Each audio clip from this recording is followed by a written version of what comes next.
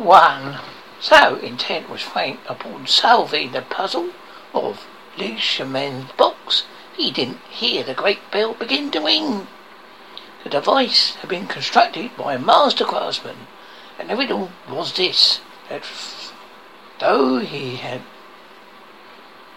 been told the box contained wonders, there simply seemed to be no way into it, no clue, any of its 6 black lacquered faces as the whereabouts of the pressure points that would disengage one piece of this 3-dimensional jigsaw from another. Frank had seen similar puzzles, mostly in Hong Kong, products of the Chinese taste for making metaphysics of hard wood. But to the actuality and technical genius of the Chinese and the Frenchman who brought a perverse logic that was entirely of his own. If there were a system to the puzzle, Frank had failed to find it. Only after several hours of trial and error did a chance just the position of thumbs, middle and long fingers bear fruit. An almost imperceptible click, and then victory, a segment of the block slid out from beside its neighbours. There were 2 revelations. The first, the interior surfaces were brilliantly polished. Frank's reflection, distorted, fragmented, skated across the lacquer.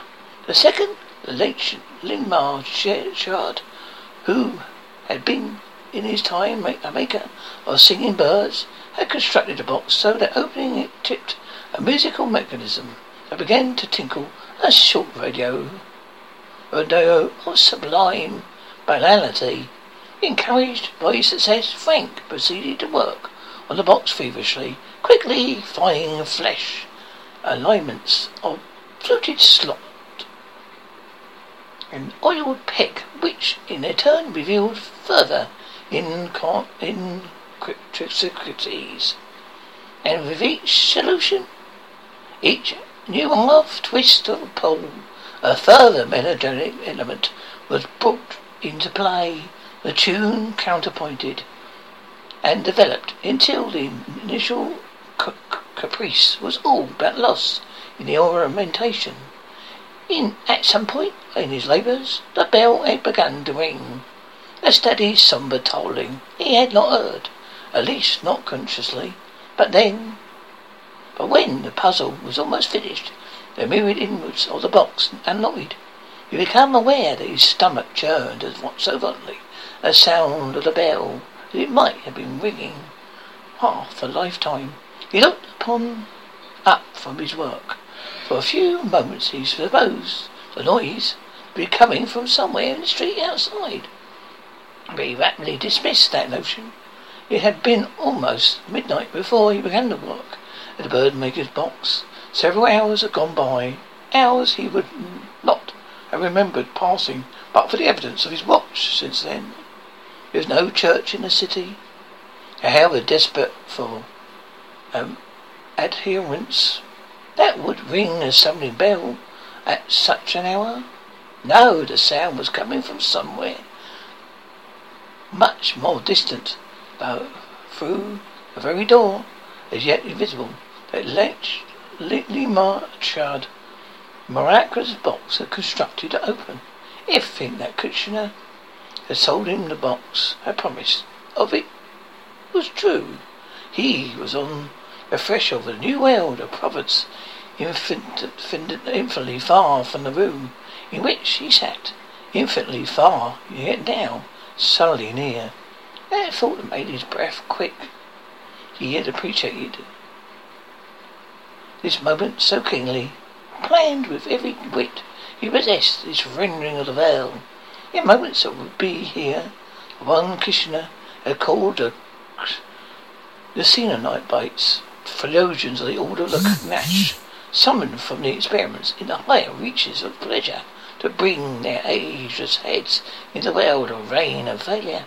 He had worked ceaselessly in the preceding week to prepare the room for them. The bare boards had been miraculously scrubbed and strewn with petals. Upon the west wall he set up a kind of altar to them, decorated with a kind of pasted laudatory offerings Krishna had assured him would nurture their good offices, bones, bobbins, needles, a jug of his urine, and product of 7 days' collection, stood on the left of the altar. Should there require some spontaneous gesture of self-defilement. On the right, a plate of doves' heads, which Kitchener had also advised him to have on hand. He had left no part of the invocation ritual unobserved. No carnival eager for the fisherman's shoes. There would have been more diligent. But now, as the sound of the bell became louder, drowning out the music box, he was afraid. Too late, he murmured to himself, hoping to quell his raising fear. The motion hand's device was undone. A final trick had been turned. There was no time left for prevarication or regret. Besides, hadn't he risked both life and sanity to make this unrailing possible? The doorway was even more now opening to the pleasures more than a handful of humans had ever known existed, much less tasted. Pleasures which would refine the parameters of sensation. It would release him from the dull round desire, seduction, and disappointment that had dogged him from his late adolescence. He would be transformed by that knowledge, wouldn't he? No man would experience the profanity of such feeling and remain unchanged. The dull, bare bulb in the middle of the room dimmed and brightened and dimmed again. He had taken on the rhythm of the bell, burning in the hottest of each time. His troubles between the chimes and the darkness in the room became utter. It was as if the world he had occupied for 29 years had ceased to exist.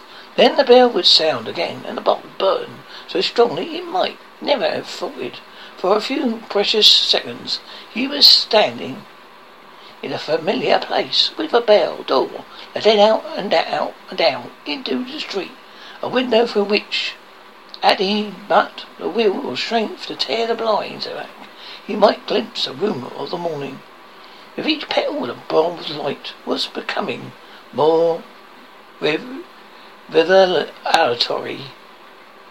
But by it he saw the east wall fade, saw the brick momentarily lose solidity and blow away, saw in that same instant the place beyond the room which the bell's din was issuing. A world of birds, was it? Vast blackbirds caught in perpetual tempest. That was all the sense he could make of the province from which, even now, the hieroglyphites were coming. But it was in confusion, and full of brittle, broken things that rose and fell and filled the dark air with their fright. And then the wall was solid again, and the bell fell silent. The bulb flickered out. This time it went without a hope of rekindling. He stood in the darkness, said nothing. Even if he could remember the words of welcome he prepared, his tongue would not.